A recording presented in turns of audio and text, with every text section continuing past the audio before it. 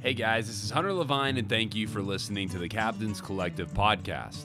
Brought to you by Skinny Water Culture, Costa Sunglasses, All Hands Vodka, Turtle Box Audio, Florida Fishing Products, and Orvis Fly Fishing. Recently at ICAST in Orlando, I got the opportunity to sit down with Virginia Salvador and chat about the fishing, culture, and cuisine around her home waters of San Francisco. Virginia and her co-captain at Gatecrashers Fishing focus predominantly on white sturgeon and king salmon. And in this podcast, we dive into the techniques, approach, and mindset that has helped them find success and build a healthy business in one of America's most iconic cities.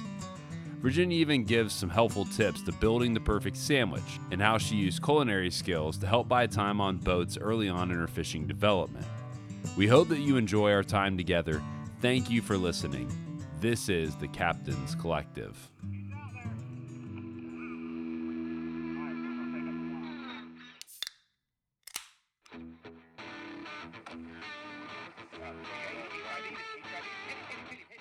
I'll say it's anything you choose, I think it picks you. You know, it's genetic. Let everything else stop in the world and just be quiet. And it's amazing where your mind goes at that point, and where it doesn't go. And sometimes just that quiet space is what we need, and especially in this day and age. If you have a fly rod in your hand, it's this tool that takes you to beautiful places. You meet hopefully wonderful people, and it's just this cherry on top of this outdoor adventure. When the fish is coming, that shot within a shot, that timer starts. Beep, beep, beep, beep, beep, beep, beep, beep. No one else knew anything anyway, and you just definitely making it up as you're going along. But so what Grandpa and Dad would tell me is like, all right, where's the old big trout laying out there? Where's his shaving cream on the water? Where's he been shaving this morning at? So look for his shaving cream on the water, and that's where he's going to be. Well, hey, Virginia, thanks so much for making some time today. We're down here in Florida at ICAST, and thank you for braving the heat with me. I know it's a little different than San Francisco, so I appreciate that, but I was really excited just to get an opportunity to sit down and talk with you. I've not interviewed anybody that have focused on sturgeon, which is really interesting to me, and I can't wait to hear about just the West Coast fishery, which I think that you're the first person I've interviewed too that is stationed out of the West Coast. Well, So, that's exciting. Yeah, just a lot of great things to get into. But before all that, I would love just to hear about what your upbringing was like and how you found fishing and how eventually you made your way into becoming a full-time captain. All right, absolutely. So my name is Virginia Salvador. I'm the co-captain of Gatecrasher Fishing Adventures. I have a pretty large family of males, and fishing is something I was, running down and doing with my cousins and my brothers and stuff like that. So it's been throughout my whole life I've been fishing, but I would say that it really changed about 7 years ago. I moved back home after being a military spouse for many years, and you kind of forget who you are or what you're about when you're a mom and a wife and all that stuff. So when I came back home and kind of restarted my life, I went back to fishing, and I found joy again. I found something that just gave me so much passion and drive, and I wanted to learn so bad. I didn't want to just know how to catch a fish. I wanted to learn everything. I wanted to learn how to find them, understand their habitat, how to run the gear, understanding the tide, and just everything. It was so fascinating to me. I have a bachelor's in biology and a minor in chemistry, so I'm a science fanatic in general. So I was really interested in understanding the science of fishing. So at that time, I was fishing all the time. I was traveling and kind of just, making my name for myself. And then I basically went to this sturgeon derby with my co-captain. Well, basically, I begged myself to get into that derby. He already had his, pro team he was going to take out to the derby that day. And I was good friends with a mutual friend of his, and he kept talking about this derby. And I was like, I want to go. And he's like, dude, Gary, just tell her to go another day. I mean, just not the derby, Gary. Come on, man. And I was like, I don't want to go any other day. I want to go to the derby. I want to experience that. I want to go. So, he pushed me off for several weeks, and then finally, a few days before the derby, I told Gary, come one more time, man. Just ask him one more time. So he's like, fine. If this chick really wants to go, tell her to call me. 15 minutes later, Yeah. And I introduce myself, and I say that, I'm really interested in understanding the derby and getting this different style of fishing on I think I'd be an awesome addition. I learn really quickly. I really don't know what I'm doing, but I want to go. Please let me go. So Yeah. I got on that boat, and we caught 10 sturgeon that day. 3 of them I caught myself, and after I got that sturgeon fever, it was like I hit the ground running. Yeah. I ended up fishing with my co-captain pretty regularly, and then about a year and a half into it, we just said, he was a catch and release sturgeon angler. He was really passionate about it. And after I started learning more about that species specifically, I understood his methods, or why he was pushing for catch and release. Unfortunately, in our fishery, white sturgeon isn't protected like everywhere else in the world, not like the Pacific Northwest, not like Canada. We don't have a catch and release fishery. So our numbers aren't like other places, and, they're not doing well. And, the science behind it is they don't become sexually mature in the wild, females in the wild, until they're 17 years of age. So our slot limit is between 40 to 60 inches, and by that time they're like 15 years of age, anywhere from like 12 to 20 years of age, depending on how the food supply is. And so we're taking this fish that isn't doing well in our system. We're taking it out before it can even breed.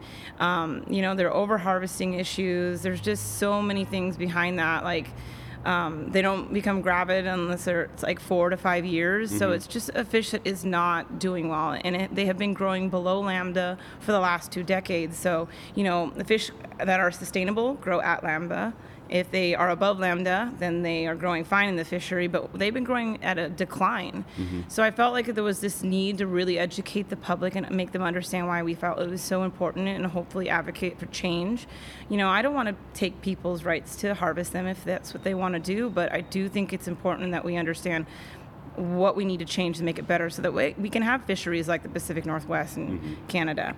So after that, we started a business, which we are the only catch and release sturgeon charter in Northern California.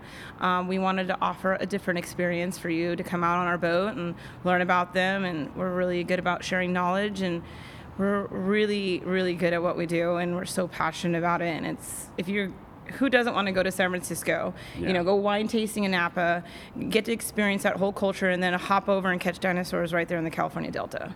Yeah, no, I mean, I think that's definitely a challenge to be somebody who is unlike the rest of the captains in your area, in the sense of everybody's looking around. If you didn't know much about fishing, if you didn't know much about sturgeon, if you didn't know much about populations, and you're looking around and you're going, okay, so I'm getting to take home meat, I'm getting to take home stuff with these other captains. Why would I want to go with them? So the education even has to start even before they get on the boat. But I have a lot of questions, because that was a lot of information. I know, which is great. I still have so much more. Like we have this awesome program that we're working with the California Department of Fish and Wildlife. We're going to be scanning them, chipping them, and we're working hand in hand with them. We get to have now 10 rods on the boat at all times, no matter how many anglers are on the boat, to do more research purpose fishing. So like, we get to take people on charters, but we also get to take out and show you the science behind of what we're doing.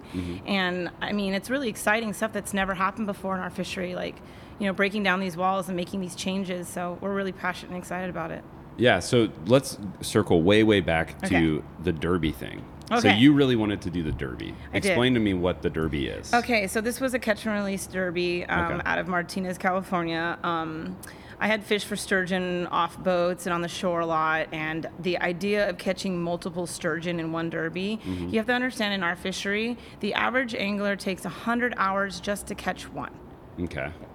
It's difficult to catch white sturgeon in our fishery. It's not, I know we make it look easy on the internet, but if anyone's actually spent the time trying to catch them, it's a lot of understanding you need to know just to catch them. And so this derby, we had a team of 6 on the boat, and basically with this particular derby, how it worked was that you just needed to catch how many you needed to catch, and you get a ticket in the hat. So it wasn't like first place, second place just because you caught the most. It was more like the more tickets you had in the hat, then they pull random numbers for first, second, third, fourth. Interesting, yeah. Yeah, so it made it kind of fun and random, It's not like it was the same people winning every year. It's totally at random. So it was absolutely the most funnest. So for you had said you grew up kind of fishing with your family. What did it look like as a kid fishing for you? So I mainly started on the lake. I would fish we went to the lake. North California? Yeah, on Lake Berryessa. I grew up on a lake there. My family were avid campers, and we went all summer long. And so I would fish with my cousins off the shore for bass and things like that, just for fun. Yeah. We just always did the same thing back then. I didn't really think further than just like putting a bait on a hook and casting it out. As you evolve in this industry, you see there's so many different ways of doing it and like so much to learn. But, really at that point, it's all about introduction and having fun, isn't it? Yeah. So. And when you think back to your time on the lake, because obviously, you were just alluding to how challenging it is to chase and target sturgeon and a lot of the species that you guys focus on. For you, though, when you look back at that time as a kid, how do you feel like that shaped you? I think it just gave me an introduction to enjoying spending time outside all day long. And even if you just caught one fish, that thrill you get when you finally land one and you get there early, you spend the whole day out there, and finally, it all turns out to be good because you catch a fish. You get that thrill that was introduced to me at a very young age. So even when I lived in Washington, I lived there for 4 years. My brother went into the military, and he gave me his little blue boat. It was a little 14-foot Galapser, then 1976 with a Mark 50 on it. Yeah. My spouse was deployed a lot because he was a Green Beret, so I spent a lot of time alone with my kids, and we lived on this lake, and so I would put my little diaper babies on this boat, and I would just learn how to fish that particular lake. And so that freshwater thing has run strong in me for a really long time. So it was really exciting for me, I think, at that Derby to switch over to a brackish saltwater system and learn so much more than what I already knew. Yeah, for you, what was helpful in doing that as you kind of learned how to, because it sounds like you spent a lot of time in kind of self-teaching environments. What was helpful? Helpful with bass fishing or sturgeon just fishing? In general, just for you developing as an angler, going out there and kind of doing a lot of DIY fishing. Were there certain things that were super helpful for you in your development holistically as an angler? I think a lot of like the first things I would have to say, it's like you learn patience. That's probably the most important thing. And then you start to learn like tides. Well, maybe not so much on a lake, but just understanding that timing, or like the morning bite or the evening bite, or understanding the habitat of the fish. Where are they hiding? Are they in the rocks? Are they in the trees? Are they in the grass? Is this water clear? Is this water, there's certain things you learn when you're out there just by being observant that really help you catch your fish if you can understand the habitat they're from. Were there certain people kind of along the way as you were an adult re-engaging in fishing that were really influential or helpful to you in those early years, outside of, obviously you went to the Derby with who you now captain with? Yeah, co-captain, Zach co-captain McGinnis. with, yeah. But were there other people along the way that were helpful? Absolutely. I always joke around that I had like a Yale experience in fishing, meaning that I went to like the best schools. So when it came to sturgeon fishing, I found the best sturgeon fisherman there was, and I started learning from him, and he was kind enough to teach me. And when it came to king salmon, I met this guy that had grown up on a cattle boat, and his father was the captain, his mother was the deckhand. He had spent his entire life out on the ocean, so I started going fishing with him more regularly. He taught me everything I needed to know about king salmon, and he taught me a lot about rock fishing and things. And then when I wanted to learn about striped bass, I went out with my friend Gary, and he taught me how to fish the California Delta for big, giant striped bass. And I've had these people in my life that have taken me out and spent time with me out there, and that I feel like it kind of gave me a fast-forward approach to fishing. Yeah. It didn't take me 30 years to do it, but they were kind enough to share that with me. I went out with my friend Arky Bill, and he taught me how to, use a casting rod and to really throw lures, and understanding how close you have to get it to the shore. Like, I've spent time with these awesome people, and they really were patient enough to teach me, but I was also really thirsty to learn it. Yeah. There's a podcast I listen to sometimes called the Tim Ferriss Show, and actually maybe it was actually on a guy named Seth Godin that was talking about a real life MBA, and he was talking about how you can basically create your own MBA program in life. You can find the people that you want to learn from, find the events and conferences and things to go to, and invest money and time into that the same way that you would school. And it's kind of funny because I remember hearing that years ago, and that influencing even the way that I engage in trying to learn from captains and people who are just really fishy people. And it's funny that you said you joked that you have the Yale experience. I think that's, to me, just hearing that is super exciting and interesting, because there's so many people who they want to learn from people, and in person, like real relationships, and there's some sort of block or a barrier for them to do it. What advice would you give to somebody who is wanting to say, you know what, like I want to put myself out there and learn from people around me? You know, what's funny is I get this question a lot. A lot of people want to get into fishing. They don't really know how to get into fishing and how do you become good or whatever. And really what I would tell you, it's time. It's spending that time being passionate about it to keep going after it, staying consistent. And when you do meet somebody you want to learn from, giving them the respect, doing things extra. Like, for example, like I would always make really awesome sandwiches. I'm talking about the best sandwiches. So when you went fishing with me, like I'd spoil the captain, giant sandwich. I clean the boat afterwards. I gill all the fish. Like I just worked harder, and I was more thirsty, and I was always going after it, and I wanted more, and I was always so grateful. And in this industry you have to be tight-lipped, so you have to learn when to keep secrets and when to not like blow out a spot. And I think that's a lot of the reason why people are kind of like gatekeep it in a certain way, is because the quarry is limited. Where we're at, there's only a certain population of fish, and so people always want to try to keep it tight-lipped. But if you learn and understand conservation, the more people will probably be more respectful of letting you learn from them. Because if you're going to come in and saying, I just want to stack fish on the deck, there's only a certain amount of resource for us all to have. So, if you learn conservation, work really hard, spoil your captains or the people you're learning from, clean their boats, make their lives a little bit easier.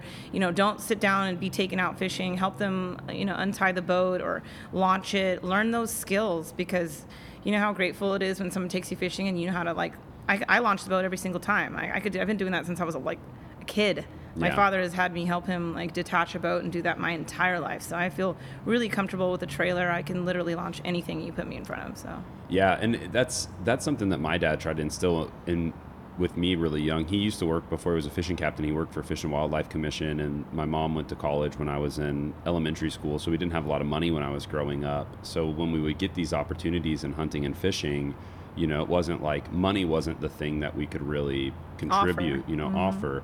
But I always remember my dad always took it really serious with the sandwiches, the snacks, anything, all those little things where even if you're a 14-year-old kid and you don't have $800 or whatever somebody's guide rate is, but if you can meet them and start to say, hey man, I just want to learn from you. Can I help clean the boat and you show me some gear? Can you just looking for little tiny things? I think that does go a long way. And I think in general in life, we look at the barriers and we're really good at focusing on what we don't have. I don't have the money to go out with the best guides, and I don't have the time to do X, Y, Z, rather than looking at what do you have. And we're going to circle back on the best sandwich recipe, because I would love to capture that. But talk me through, okay, so that is all, I think, super helpful stuff on just in general, here's a great way to learn from people. But for you, when we talk about sturgeon, it's such a obscure thing to me, because I've never attempted to fish for sturgeon. I've never seen a sturgeon with my eyes. Yeah, they're incredible. And so talk me through a typical day sturgeon fishing and kind of what it looks like to pursue these animals, and maybe just a little bit of general behavior that I need to know. Okay, awesome. So what's really cool about sturgeon in general, it's especially the ones out in the wild that aren't lake bound or something like that. The anatomy of the sturgeon is that they have these scutes on the side of their body that are really sharp. They're like shark teeth on their outer surface. So handling them stuff, you have to understand how to handle them and things like that. But it also teaches you how much prehistoric they are. These fish have been dated back over 345 million years ago. Wow. So they've literally lived through everything the earth has ever thrown at them but mankind. So they have a mouth at the bottom of their head, so they're a bottom feeder. So we're bottom fishing when you fish for sturgeon. And some of the most helpful ways that I could teach someone to sturgeon fish is understanding your tide and your contour. Sturgeon really like to be in the deep crevices of your waterway, and they because they're scent feeders, they're bottom feeders, they're smelling your bait, they're coming along and crossing over it. The best thing to do is to choose when the tide is slowing down and when the tide is speeding up. So not necessarily slack tide, because slack tide's fine if the fish comes over your bait, right, for the scent. But you also want your scent to move a little bit to attract anything that's in a near area. So the best times to fish for them is when that tide is at this nice, slower rate. And think of it like a barbecue, right? If we go to the park and it's a windy day, We can smell barbecue in the air, but do we know where the barbecue's coming from? No. If it's a beautiful day with no wind at all, can we tell which ones are cooking hot dogs and which ones are cooking ribs? You can point literally right over to them because the scent is coming right in your direction because the wind's not affecting that. That's how tide is down in the water. So understanding their migration patterns, like where they like to move into the system, always knowing that, like, if you're fishing an area and you're not catching them there all day, you might want to move around a little bit. Might be a little helpful, because that'll maximize your hours in the day when you're fishing for them. You need to have heavy gear in general. I use Accurate reels. I use Boss Valiant 400s, and I use a Seeker rod, 270 Super Seeker. This is a very soft, light tip rod with a strong backbone. They're basically tuna gear. These are our mud marlin. They're solid, hard-fighting fish that jump in the air, and I mean, they're going to give you a run for your money, baby. Yeah. So you got to make sure you got the gear for them. Fresh bait, whatever you're using to catch them, make sure it's nice and fresh. I mean, a lot of people think that when you cast out bait, like, 2 hours later, like, it's still fine. Do you want a piece of meat that's been sitting out for a couple hours, or do you like it when it comes fresh off the grill? That's what they're like. They do like that freshness. So we change out bait once every hour to give them that scent in the water. Having really good gear, knowing your tides, knowing your contour, not being afraid to get up and move around. That's also really important. I mean, you can stick and rot, and if the fish come through the area, you can be successful in a day. But I think for me, if I'm on my kayak or if I'm on a boat, I'm picking up and moving quite often throughout the day if it's not working in a certain area. And what's when you're talking about, understanding the contour, what's the general depth that we're talking about here? So sturgeon in our fishery can be caught anywhere from like 10 feet to most commonly in certain areas 30 to 50 to 60 to 80. We've caught them in all kinds of depths depending on your waterway. We catch them in the California Delta, which is a brackish system. So for the freshwater and the saltwater combine, and they're switching over. So that's where they tend to hang out a lot in our fishery. You also can catch them in the San Francisco Bay and up in the freshwater as well, but they seem highly concentrated in the brackish California water. So for you, what's a really big, remarkable sturgeon size-wise? So for our fishery, because we don't have the numbers like other places do, like a solid, beautiful catch to me would be an 80-incher. We have caught a few over 100-inch, but they're not as common. But really anything like a respectable sturgeon caught in our fishery is basically anything that's slot size and up, 40 inches and up. You're like, yeah, I got a slot size. But really, I mean, even from the smallest size, they're so much fun to catch. When they're little, like they're very, very sharp because the world hasn't beat them up yet. So like you can even touch their scutes, and they are like extremely sharp the younger they are. Yeah. And then they have this really cool head that's like, feels like sandpaper, but it's also like hard as a helmet. Their bodies are really, really interesting, and they're honestly such a hardy fish that, surprisingly enough, they're really, really made for a catch and release fishery because they can handle being outside of the water. I mean, obviously to a certain degree, but they can. I've heard stories of them, people catching them and leaving them on the shore for like 6 hours and throwing them in at the end of the day, and there they go, swimming off. Wow. It's incredible. Yeah, I was wondering because you mentioned the fish handling thing. Obviously you want to watch their scutes and everything, but is there a proper fish handling? They're pretty hardy. I mean, what does that process look like? We get one to the boat, it's jumped, we fought it. I'm guessing a lot like a tarpon. Yes, you finally gassed it out to the point where where you can actually handle it, right? The first thing you're going to want to do is turn your fish over. Just like sharks, when you keep them on their backs and their bellies up, they kind of like fall asleep a little bit. So as soon as you hook them up, you finally bring them to the surface, keep them up at the surface, make sure they stay on their belly right there because they have the hook, right? So that how we grab them by their lips. We take the hook out and then we grab them from our lips if they're not too big, and we bring them up aboard. And then if you're going to handle them, the best way to do it is slide your one hand behind their pectoral fins and grabbing the end of their tail and trying to keep as far back on the tail where the scutes are less at. But either way, you should always have gloves. Okay. But like say you're not going to take a picture yet, just dangle them from their tail with their head down. They'll go to sleep. They don't really fight or anything. Yeah. As soon as you lift that head up to take that photo of that horizontal picture, they can sometimes come alive. So just know to just drop the head again and hold them by their tail again, and then they kind of go to sleep again. And then for you guys, you had talked about there's 2 main seasons for you. there's the sturgeon season, and then you talked about there is a season where all of a sudden your deck gets bloody, is the wording you used earlier today. Yes. But tell me about your two different seasons, what that looks like for you and your business. Okay, so during our winter season from October to May, we fish for white sturgeon out of the California Delta, and then we move during the summer to our harvest season, which is from June to October, where we fish out of Fisherman's Wharf, the iconic front row of Fisherman's Wharf right there in San Francisco.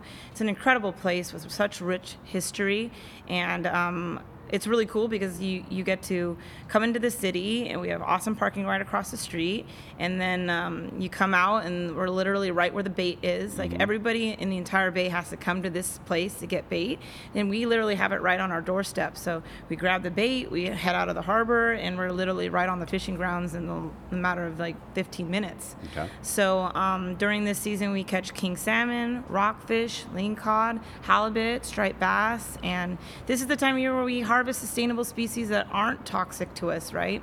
Sturgeon in our fishery, they are, the consumption guidelines say that you shouldn't eat them for a woman unless you're over the age of 45, and males when they turn 18.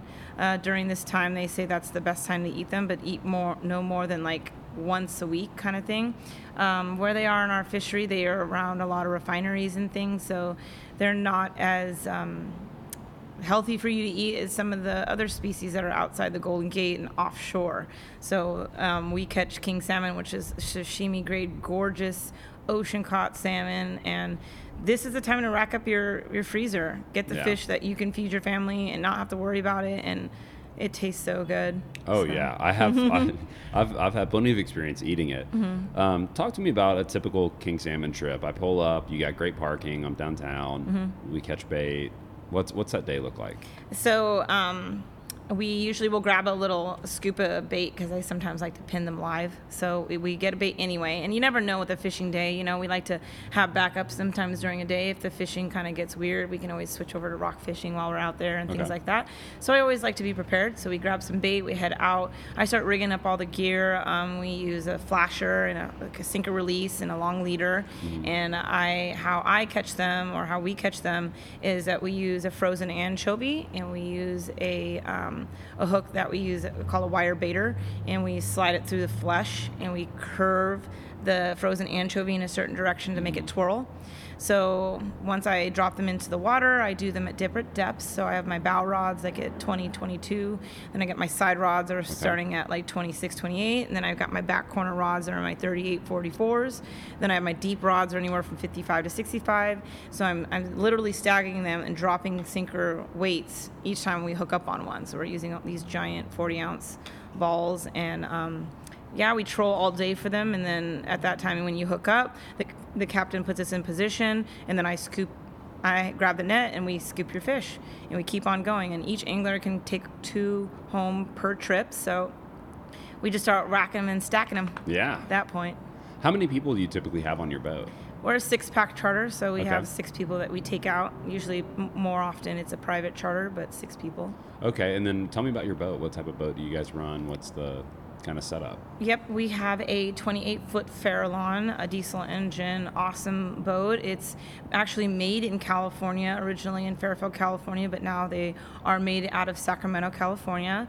It's a really seaworthy boat, made really for our fishery, and it has a great area to stay away from the weather inside, and then you have that great deck space. If you haven't looked up what a Farallon boat is, I highly suggest you do. They're my favorite. They're just a tank out there, and we have certain patches when you're going out the Golden Gate where there's like this current change. It gets kind of choppy. It's a little choppy. So it's nice to have a boat is pretty seaworthy, and that's definitely what the Gatecrasher is. And it's a great boat. We use great gear, and honestly, it's an awesome experience to go out there on that boat. Yeah, it definitely sounds like it. I hope to get out there one day. I'd love to. Absolutely. We'll definitely set that up. We'll find a group, and we'll get a group of people to go out there, and I think it'd be awesome. So worth it. One of the things that we were talking about earlier was just some of the challenges for anybody to enter an industry, because with the Yale fishing, you have to have a certain level of confidence to go talk to people, to ask questions, Absolutely. to be willing to be a novice, which I think is one of the hardest things for people to do, is just to have the humility to say, can you teach me this because I don't know? I think a lot of people are more interested in pretending like they know than actually learning, which is a whole nother conversation. But on top of that barrier, you just kind of have I don't know if barrier is the right word, but you have a sense in which this is a predominantly male dominated industry, and you've come in and you've built a great reputation. And I'm just kind of curious for you, like, as you've learned to sturgeon fish and you've learned this fishery and you've learned all these different species that you guys, halibut and all of that, and then on top of that, you've done so as a female in the industry. I'm curious what that experience has been like for you, and maybe some of the ways that you feel like that's maybe helped shape you in a positive way, and some of the challenges that you feel like you've had to go through because of that. Absolutely. I would say in general, the best thing you can do, the best way to be the best learner, is drop your ego, especially when you're just first learning things. Just be a listener, try not to take things too seriously and get your feelings hurt too much, because you're going to get them hurt. You're not good at it yet. You're all about the learning situation. But I think as a woman in this industry, we do have to work a little harder and prove ourselves a little bit more. But once you do get to that point where you know exactly what to do out there, the respect comes along with it. And that comes with time. That comes with understanding. And honestly, it comes with hard work. I'm not afraid of hard work, so having the backbone to be able to put in that kind of work to get to where you are, that wasn't something I was afraid of doing. It takes a lot of dedication and time. This isn't something that you can just hop into and be a pro overnight. It does take time. So, but that just shouldn't discourage you. I mean, each time you're out there, you're learning a new technique, you're learning something you never thought about before, and you're absorbing like a sponge, and take the time to go on YouTube and learn those knots. You don't have to go out there and think that you don't know how to do anything. Just do a little homework at home, learn those knots online, watch a few videos and kind of get the understanding of how a system works, and then come out there and just with an open mind and no ego, and you'd be surprised how much you can absorb through your experiences out there. And what's great about the fishing industry now is that women are really starting to get into it and get after it, and it's really so exciting to see, and although it might be hard, or people might give you more crap or whatever, don't be discouraged. If you really want something, there's nothing stopping you but you. And I don't care if it's a male-dominated industry or a high-market sales industry, whatever it ends up being, the difference between male and female doesn't really matter if you've got the ethic, the hard work ethic to get you there, and the ability to really just put yourself out there and not have an ego.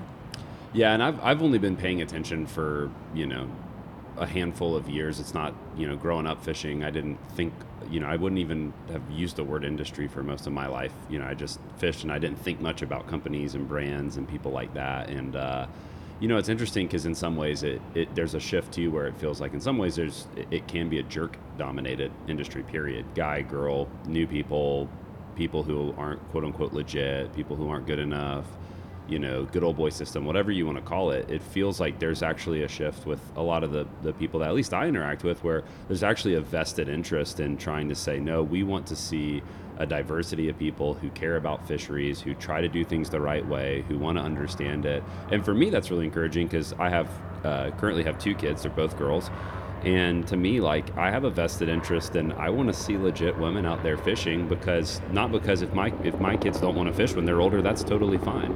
But I don't want them to feel like they're not supposed to. Right. That doesn't make sense to me. It's fishing, so I think there's a shift too in a positive way, where maybe there's some people who automatically make assumptions about you because you're a female. She's not legit, she's not strong, she's not whatever. There's also people who have a vested interest saying, no, like, I really want to see women who are passionate about this sport have opportunity.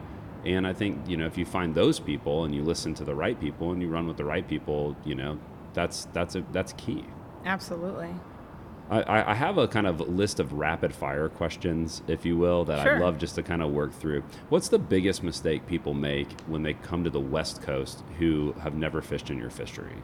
What's the frustrating thing where it's like, as a guy from the Gulf, is there something Dress you in notice? layers. Yeah, okay. It's, San Francisco, although we do get sunny days, it is cold out there. Yeah. It's cold out there, so make sure you're not the guy that's wearing the flip-flops and shorts when everybody else is wearing, like, winter gear, and you're wondering, are you sure it's really hot back on the shore? I'm like, yeah, but not on the ocean. It is a little chillier out there.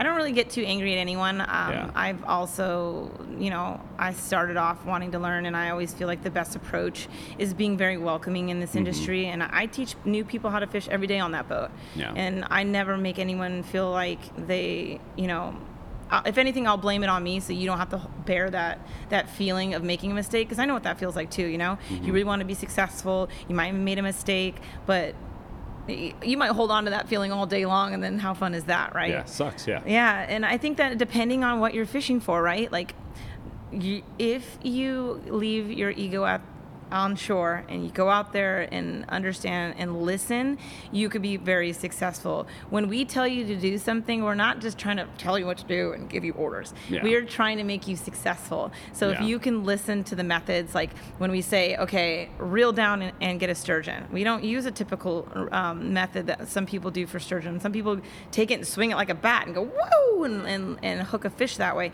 We don't do it that way. We do a reel down method where we keep it in the rod holder and we reel as fast as we possibly can. We clothesline them.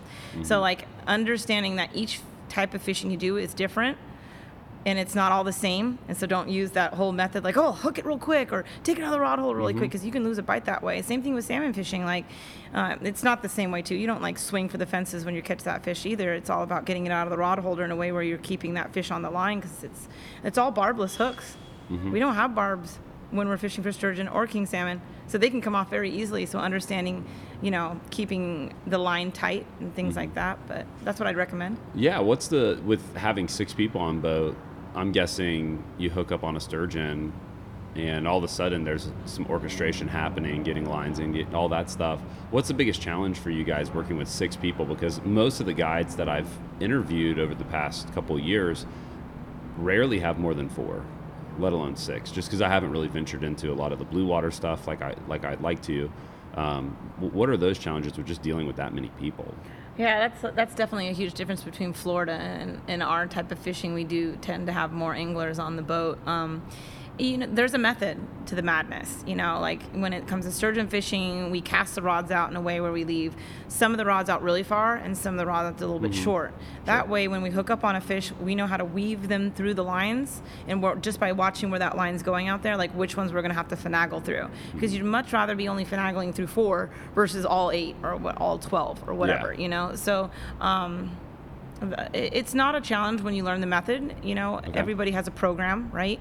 And when we're salmon fishing, having 6 rods at the same time, and sometimes you get a triple. What are you going to do, right? And I think that the most important thing to do at that time is just keep your line tight, try to keep it out of the spread, keep them separated. Make sure that you listen to your captain, your deckhand, and they're going to guide you one thing at a time. We usually will try to net the smaller fish first and leave the big boys out a little longer, or depending on how close or far they are. There's definitely like a method to it. There's a program. So it might seem overwhelming at first, but we also fish differently. At a troll, for salmon, we're going quite slow, and they're all by weighted balls. So although it might seem like they're all crazy out there with that many lines, they're all kind of in their own spot with the weighted balls keeping them in their position. So we understand how deep they are and where we've placed them. So for us, it's easy for us to be able to take it out of the spread, get you in a position. We might clear a rod to get one of the rods out of the way so we can get in a position for netting, things like that. But don't be intimidated by the number of people on the boat. There's a method to this madness. Trust the guides. Yeah, absolutely. So you had mentioned like one of the, I think, advantages or at least things that you feel like is unique or special about your fishery is also just the fact that there's a lot of interesting things to do around Northern California. You can go do wine. Give me the traveler's guide to your zone, Northern California. I mean, I could talk all day about this. Yeah, absolutely. Like, coming to San Francisco isn't just about the San Francisco treat. I mean, it's a diverse and cultural experience with some of the coolest museums and things that you can do in the city. And then if you're a wine connoisseur, we have some of the best wines in the world, right, in Napa Valley, and that's just like a hop and a skip over a few bridges in the same area. It's a lot for the family to do, and it's really cool that you can literally just hop down on Fisherman's Wharf, hop into our boat, do a half day or a full day, and still be able to experience the whole, family vacation and get squeezed in your fishing at the same time. And literally, you're fishing in a class fishery with the most incredible king salmon right there in San Francisco. Or if you decide to take a flight out and come out to the California Delta and fish for sturgeon there, I mean, you're catching these prehistoric, amazing fish. And then afterwards, you can go out to eat at some of the best restaurants and do other things. I mean, golfing is incredible in that area, and so there's so much more to do than just fishing. And and it just depends on what you're into. Yeah, no, I think for a long time I've wanted to get over there and just do the whole wine tasting thing. I don't really know much about wine. It's amazing. You know, I know my wife's family. They went to Napa Valley and they had an awesome time. What is your favorite glass of wine? Oh, okay. Sauvignon Blanc is my favorite. I have a membership at Cundy Winery, and what does membership mean? Because I have a weekly stop at Trader Joe's for. No, what's that's your membership? Yeah, it's my membership. Okay, so like something like when you're a membership of a winery, like we agree to like purchase a case of wine like every quarter. So that, which is fine with me. I love wine, so that's great. But also what's great is that if anybody comes out and visits me and wants to go fishing with me, and we could I can get 4 people in for free tasting underneath my membership. And the tastings are, you basically go to this gorgeous winery and they have a flight of all the different types of wines you can try. Usually they start in whites and move to red, or you can do an all red list or an all white list. I love all types of wine. I mean, Chardonnay is very popular.